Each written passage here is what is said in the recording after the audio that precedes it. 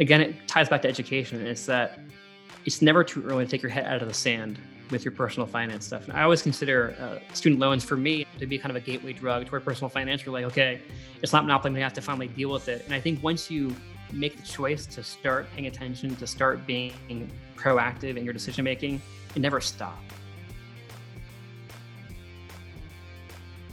What's going on, guys? This is Passive Wealth Strategies for Busy Professionals. Today, our guest is Ben White. Ben is a neuroradiologist. He's a physician. Today, we are talking about the student loan crisis situation that we're in, how borrowers can get out of their student loans or reduce those student loans with interesting strategy that you might not know about.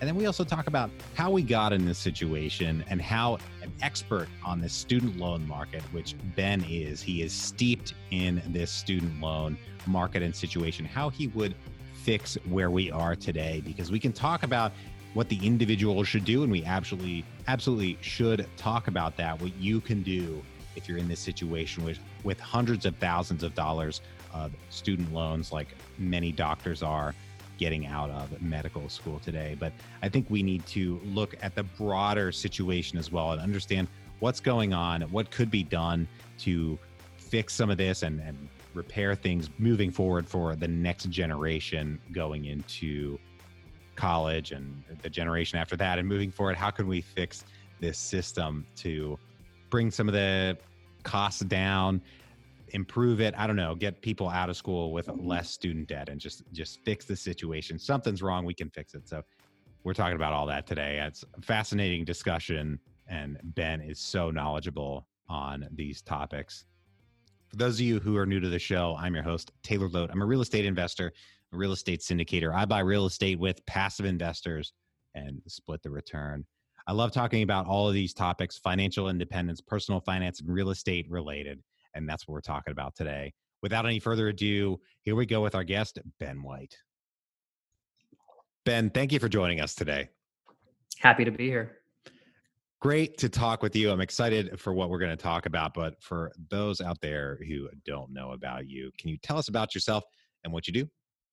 So I am a neuroradiologist, a physician in Dallas, Texas, where I mostly grew up and where I live now with my wife and two kids. And I'm also a big fan of student loan education, and I've been writing about that topic online since around 2009. And I've read a couple books about it as well. That's great. And this is a huge topic facing our generation. And like I said before we started recording, this is a big blind spot for me. I didn't have an enormous amount of student loan debt or any student loan debt when I got out of college because I was very fortunate in my situation. But I am not the norm. There are a lot of folks, particularly physicians, but not exclusively physicians, who get out with hundreds of thousands of dollars in debt. So, can you first tell us about the kind of the scale of this problem and, how pervasive it is and how it's impacting folks' lives? It's super pervasive. So the overall kind of estimated amount is around $1.7 trillion in America. It's now, after mortgages, the largest category of consumer debt that people hold. So it's an incredible burden on people. It's caused a lot of young people to basically delay their life, right? To move back home because they can't afford to have their own house or make a purchase. Makes people delay their marriages, delay their lives, delay their livelihood. It's a huge, huge problem. And it's only really getting worse, honestly, because we haven't addressed kind of structural issues and how we fund higher education. So, over the past 60 years, we've seen super inflationary tuition growth where college and higher education costs more and more and more, despite perhaps not giving a commensurate value for that increase in tuition. So it's a huge problem. For people like me, even I had my parents paid for my college, but I took out, loans for medical school. And it wasn't until I had to deal with that, monster debt. I think I owed around 160 before school was over. And then with capitalization became higher than that. Until I had to deal with that, I didn't really think about it. And no one I knew thought about it. And everyone I've talked to in the 10 years since then doesn't think about it because they don't want to, because it's crippling to think about owing 5 figures, 6 figures, sometimes high 6 figures. It's basically a gigantic brain mortgage that you got to deal with potentially for 20 or 30 years. Wow. And I've heard this. I don't know if it's 100% true, but I've heard that it's a particular type of debt. It's the only one that can't be kind of wiped out in bankruptcy. Like there's That's no correct. getting away from it. That's wild. The only way you can get away with it, other than paying it off or getting it forgiven via an official forgiveness program, is to be permanently disabled or to die. That's it. Those are the two ways. I don't like those options. No, not good options. Oh, interesting. So, I mean, you mentioned that the cost is exceed. It's like a super inflation, I think is the word that you used, without a commensurate increase in earning power. Now, what's your opinion about, I've seen a lot of my generation go for, let's face it, degrees that are gonna make anybody any money because there's nobody out there hiring. I don't want to pick on any particular major, but we Basket all know weaving. basket weaving is the pet one. Where do you stand on that? Is it still across the board? It's not increasing the earning power of, say, to kind of go after your example, doctors make good money, at least eventually. I mean, is it still exceeding that earning power increase too? So it cuts into it. It doesn't make it not a good investment. So for a doctor, for as a great example for this discussion. So a doctor right now, on average, will graduate with over $200,000 of debt. And that's actually a little bit misleading because more and more doctors now are coming from means. Their parents have money supporting them. Actually, fewer doctors are coming at this with no money because it is so expensive now. It's scaring people away. So the average person, quote unquote, around 200, but really people exit med school with 400, $500,000 all the time. A private med school can cost $70,000 in tuition alone per year. So you're talking about people spending six figures per year, cost of living included, and that's accruing interest the whole time. There's no subsidized loans. So I mean, the minute you get that money, you're paying for it from that point on. And so yeah, doctor is a good job. You're going to earn a six-figure income almost guaranteed. There are almost no doctors in America who get MDs who can't get a residency and can't get a job. Although there are some people who get degrees elsewhere that do struggle to get good jobs. But let's say you're getting regular MD kind of doctor in America, you're going to be fine. That being said, 30 years ago, the cost of going to med school would have been around $30,000 total. A completely different scale of money. So people who used to take out loans back in the 90s might borrow, $5,000 a year, 10 grand a year with very low interest rates. So the amount of debt they'd have to deal with is kind of trivial compared to their income. Whereas now, a lot of doctors might earn a fraction of that and be kind of forced to deal with their loans over the course of potentially, even 20, 25 years. I mean, there are doctors out there who are utilizing long-term forgiveness programs because the actual ability to pay down their own debt is basically insurmountable. They just can't handle it. If you owe $500,000, even if you make 150 a year, the interest on that $500,000 loans is more than you really can stomach. And so it's a huge problem. Wow. Again, for dentists, doctors, some of the professions ends up being okay. A lot of lawyers, though, if you go to a non-select law school and you don't do that great, I mean, not necessarily a great idea if you're not going to work public service. Wow. I mean, that that stinks. You mentioned interest rates a couple of times, and this is another piece of information that I'm completely lacking. But right now, at least the federal funds rate, the rate that banks borrow at, which is almost meaningless for the rest of us, but it's zero. It's going to be zero for a very long time, and generally speaking, that pushes interest rates down across the board, makes money cheaper overall, and not for everybody. But what do interest rates really look like on these loans? Are we talking, 2% or I wish. 12%? So that kind of like the LIBOR rate and things like that, that are also important rates. That's what private companies use for refinancing. So if you have a federal loan, you refinance it with some kind of private company, they're using things like the LIBOR to tag their rates to, and so they can be quite low. They can be in the twos or threes or fours depending on how much you owe. But the federal rate, which is what people actually get for their loans from school, that is actually tied to a treasury note, and for whatever reason, it's quite high. So it's always in the fives for undergraduate usually, and for graduate school, it's usually a bit higher. So it's usually in the sixes. And if you have a plus loan, which is when you need to take out lots and lots of money, they added an extra point onto that. So when I was in med school, my loans were at 6.8%. Wow. And if you needed more money, so if you went to private school and you had to take out more money than was eligible for the regular program, it was 7.9%. And so that's what it was. And then, recently, the past few years, this whole private refinancing thing has become popular because, again, there's a big delta between that 8% and what the private market can tolerate. But that doesn't work for things like loan forgiveness and other stuff like that. But so they're quite high. Probably the most important reason why they are that high is because the federal government is footing the bill for people who are never going to pay it back. So the default rate is high. It's, I think, around 20% right now. It's getting higher every year. It's been getting high since the 80s. And so they know that because anyone can take out a loan, it's a need-based loan. So no matter what your degree is, if you're going to an accredited university, you can take out loans for college.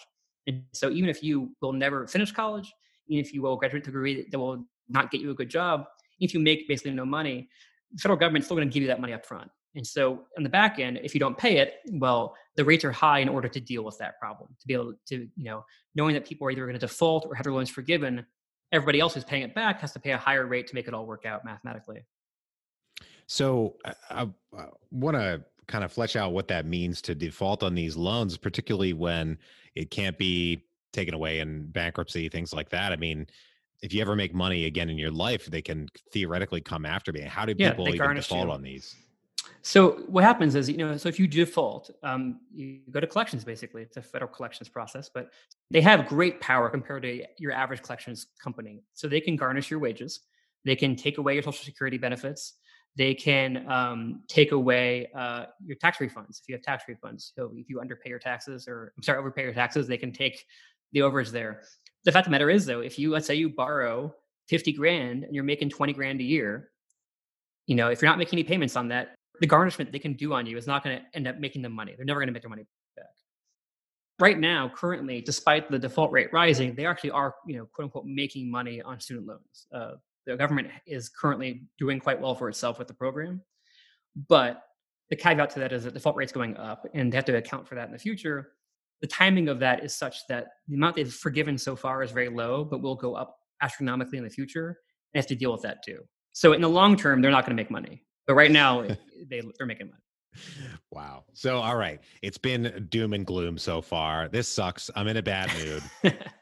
How can folks out there who are facing these enormous loans, and maybe they knew what they were getting into, maybe they didn't. I think they didn't is probably the lion's share of, people getting out of school with enormous 6 figures plus of debt.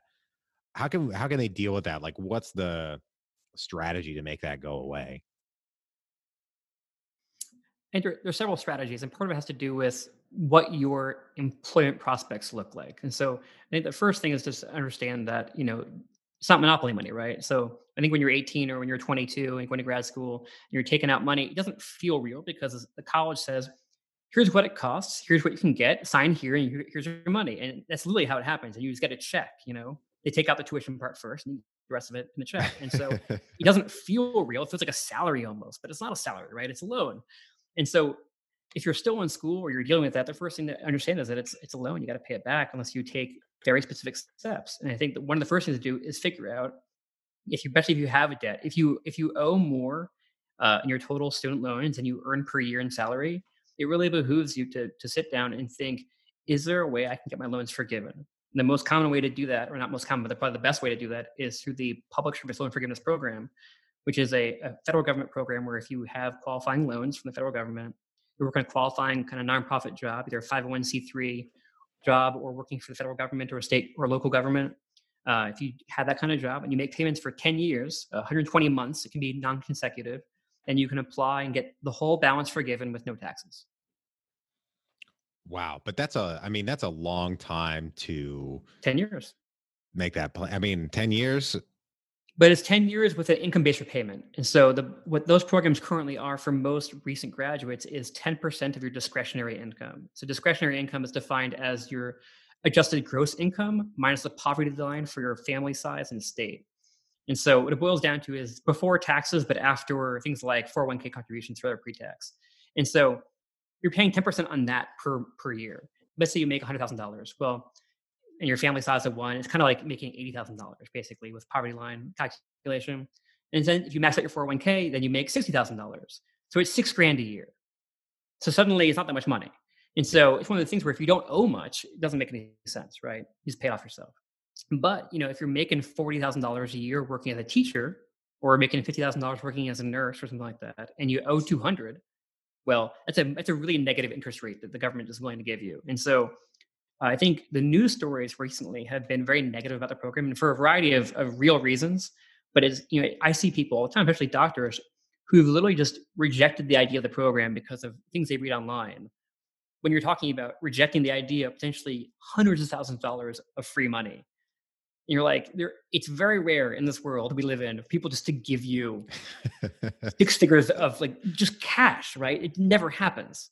The idea that you could borrow money and have a negative interest rate is unheard of, except for occasionally with that, inverse bond stuff. But, in real life, for most people, that never happens. So make sure it's not for you before you ignore it. I'm definitely curious what the negative news stories are about that. And I definitely want to touch on that.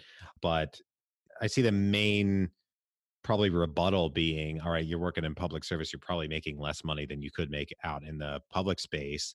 So is that the kind of the main rebuttal that people have to it, is I'm going to make about 20, 30% less working for the government or what have you, compared to what I could make elsewhere?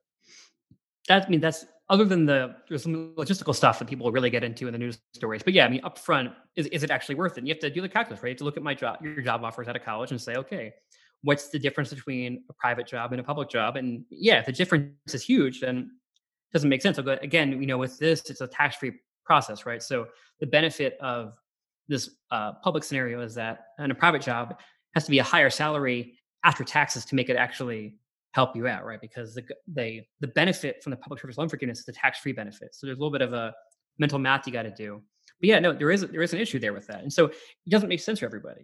If you're a lawyer and you have the ability to work in big law and you don't mind working in big law and you can make as a junior associate six figures and as a partner, mid sixes, then yeah, you're not going to make money in PSLF. What it does do though is allow people to take jobs and do things that would otherwise be financial suicide, right? To say, I became a lawyer because I want to help people and work in the DA's office, and I can't do it because I owe 300K. And it just doesn't make sense for me to have a family and raise my kids and, help them go to college and plan for my retirement if I'm trying to service that debt for the next 20 years.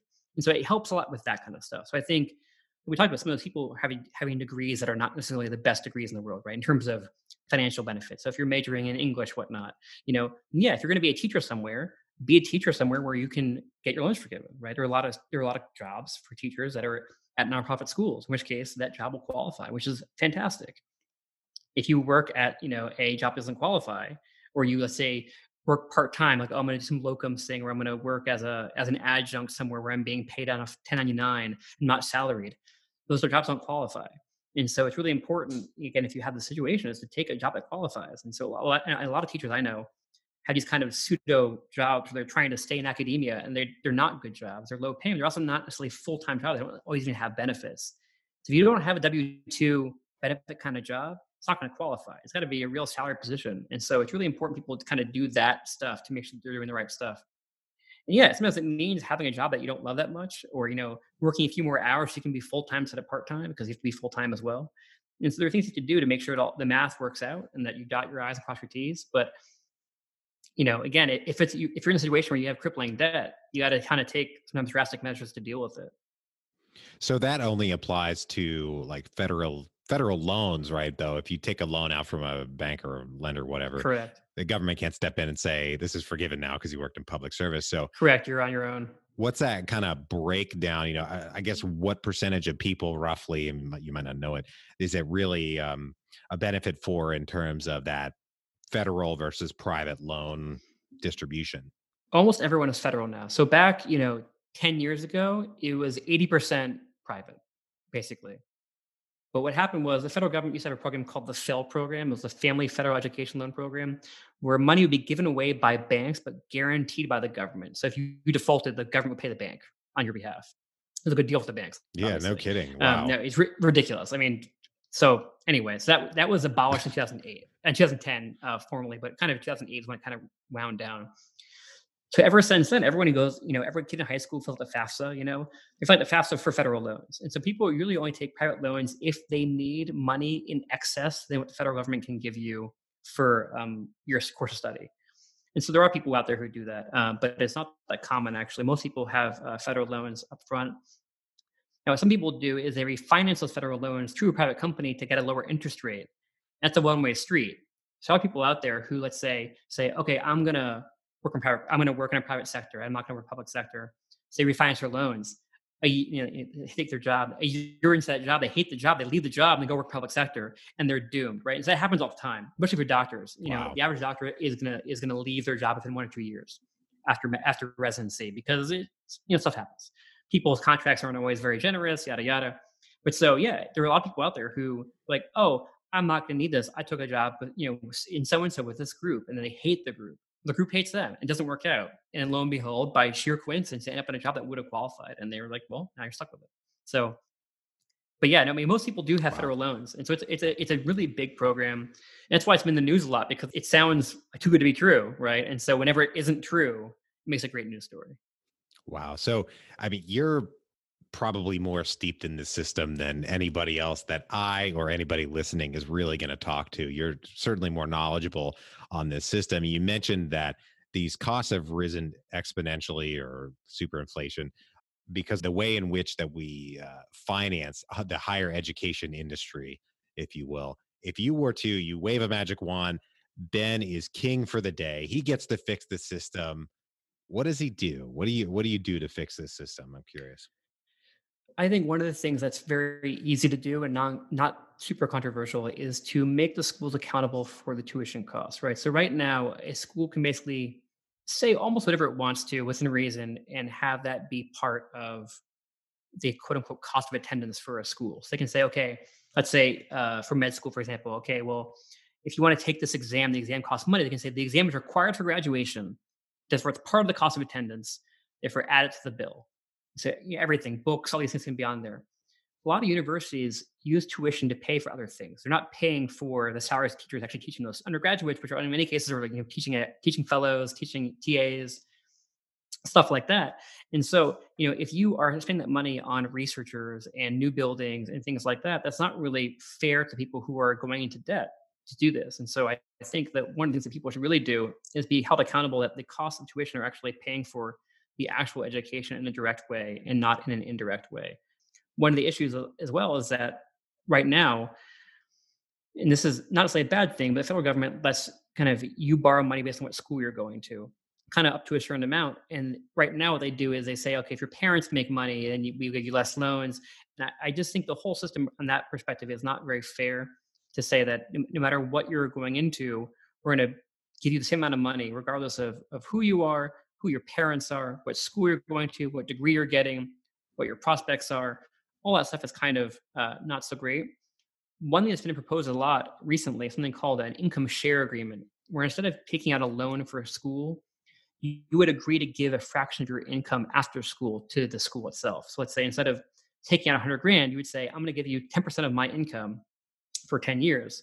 So if you make a lot of money, the school does well. You make a little bit of money, the school does poorly. But it gives the school skin in the game to help you be on your feet, to help you get a good job, to help you to be successful. And I think if we had something like that, that would certainly probably go a little bit further toward making sure people, A, we're not defaulting because there'd be nothing to default on, right? They just be dealing with the problem. It'd be more of a tax on your education as opposed to this kind of crippling nebulous thing that you just have to deal with that in some schools it's really horrible and it's really crippling and some schools it's not because some schools are very predatory in their pricing, right? I mean, I was talking to somebody the other day who went to Georgetown, wanted to go to Georgetown. It was like $77,000 for Man. undergrad for 1 year. And it's like, you know, if your parents make money somehow, then you get to foot the bill, right? But if your parents don't make money, you get a free ride, right? It's like a place like Harvard. If your parents don't make much money, it's totally free, which is fantastic. But if your parents make money, then suddenly it's costs lots of money, and so you have all these interplays of social dynamics and everything like that. It's just, I think, a very depressing way to handle the situation across the country, really. But I do think income share agreements would be an interesting way to approach it, and I think a few schools are starting to do it, but it's not very common right now.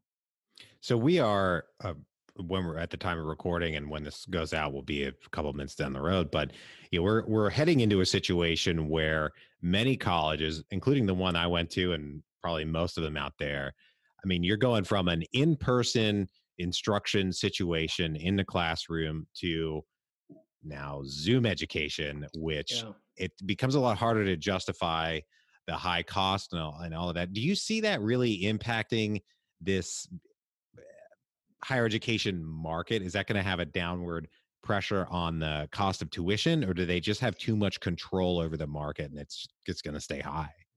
I think it'll stay high, and the reason why is twofold. One is that, unfortunately, right, they have their own costs, right? So even if no one's on campus, most of the costs are things that they can't deal with. They have their rents are the same, their faculty salaries are the same. So unless they furlough people and fire people, they don't have a lot of decreased costs.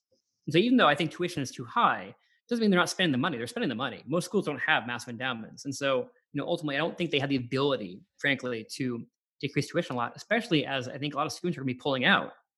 So fewer students at your school get less money tuition, so you really have to keep the prices high. So I think on that side, no change almost. I think compounding that is that ultimately it's sad to say, especially at the higher end of tuition scale, people are paying for the degree, right? You're paying for pedigree, right? When you go to a school like in the Ivy League, or some of these private schools, Stanford, Tufts, or all these kind of random places, uh, you're not paying for that. Frankly, you're not paying for the education so much. You're paying for the experience as an undergrad because it's fun, and you're paying for the fact that you can say you went there when you're done, The right? brand. Because the brand, exactly. And so that brand doesn't change, right? So if you got into Yale this year, you're like, well, it's a lot of money. It's not really, the value's not there. You're like, know that the value was never. It wasn't like Yale offered you 5 times more educational merit than your state school did. I sincerely doubt that in almost every case. And there are certain things, obviously, individual professors, certain laboratory things you can do, but for the average student doing the average stuff, like no way. And so it really is a pedigree thing, and that doesn't change either. So I think, unfortunately, while the pandemic has kind of destroyed the country in a lot of ways, it probably won't touch this very much. It is changing how the federal government deals with repayment temporarily. So they froze payments. So right now, everyone who's in repayment has $0 payments for right now, and the interest rate's 0% temporarily. Hmm. At least to the end of September right now, and they're talking about the current bills to extending it further. So right now, I mean, that's the big change, is that if you've already paid for school, you got a little bit of a break right now. But for paying it in terms of the actual payment itself, I think that's not going to change too much. Interesting. Do you think, I mean, this has to be possible, but do you think there are going to be any of those schools that are kind of on the margin, that don't have these massive endowments? Are going to have students pulling out. They don't have this great They're going to close. pedigree. They're going to be closed. They're going to go Yeah, out of business. it's already happening. So there's a certain kind of school. They're called small liberal arts colleges, right? The ones that things like Swarthmore, like these kind of, they're cool places, right? Hmm. The ones that are very famous are going to be fine. There are a lot of small ones that are everywhere. So go to a place like Boston, has like 50 colleges in it. You haven't heard of most of them because most of them are small liberal arts colleges. These are places that have very high faculty to student ratios. They have lots of faculty, very few students. It does not take much for those schools to go under because they're always kind of on the precipice. And even just internet-based learning for those schools has already been a problem. So across the board, even before this happened, there's kind of a wave of closures within that sector of school. So again, the state schools can't fail. They can get worse. They can be defunded in some ways. They don't really close very Hmm. often if there are still students there. And the fancy ones are fine because they have money, they have endowments, they have the ability to get more money either via investments or via donations. But these kind of middle tier schools, yeah, some of them are truly doomed. There's no chance for them. They're going to close. Wow. That is wild and fascinating. And I hate to hear that happening because I think education is a good thing, but this is the market speaking. Love this all so far. Right now, we're going to take a quick break for our sponsor. All right, Ben, I've got 3 questions I ask every guest on the show. Are you ready? I'm ready. All right, great. First one, what is the best investment you ever made other than in your education?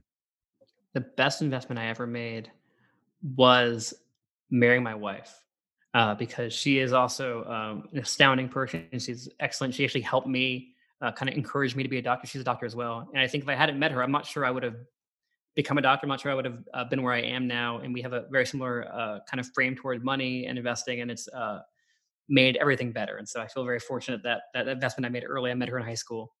And so it's been a good investment. Nice, nice. I love that partnership. Ha. Fantastic.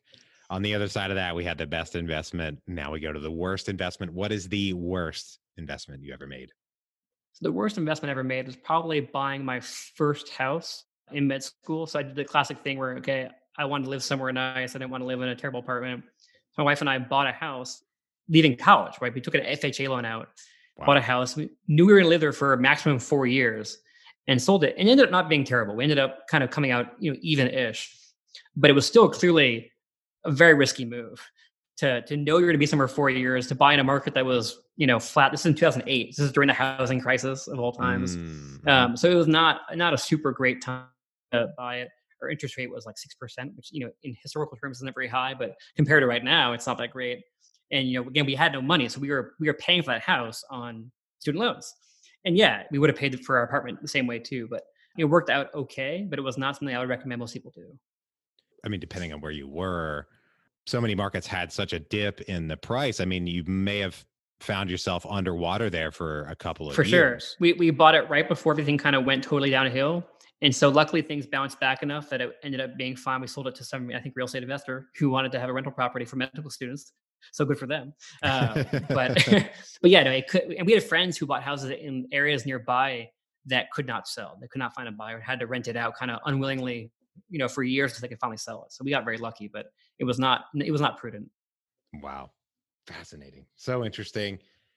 My favorite question here at the end of the show is, what is the most important lesson that you've learned in business and investing?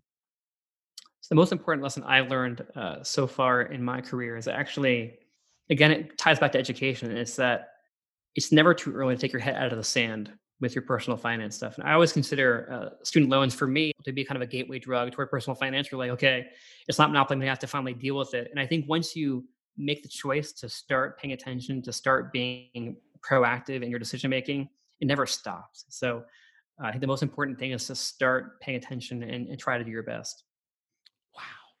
I love that. I love when we get a quote that sums up the point perfectly. It's never too early to take your head out of the sand. That is perfect, putting a button on this interview. I love it.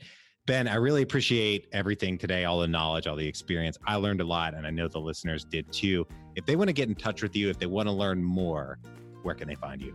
So my website is benwhite.com. I have my books on student loans are actually totally free. I have the full text available online that anyone can just read. That's at benwhite.com/student loans. And I'm on Twitter at benwhitemd.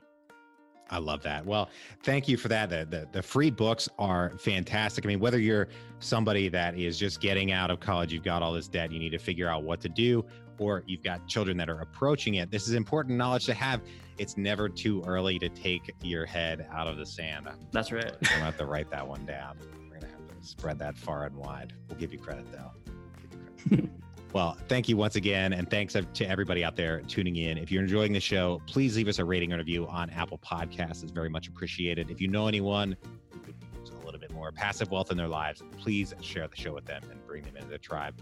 Thank you for tuning in once again. I hope you have a great day and a great rest of your week. We'll talk to you on the next episode. Bye-bye.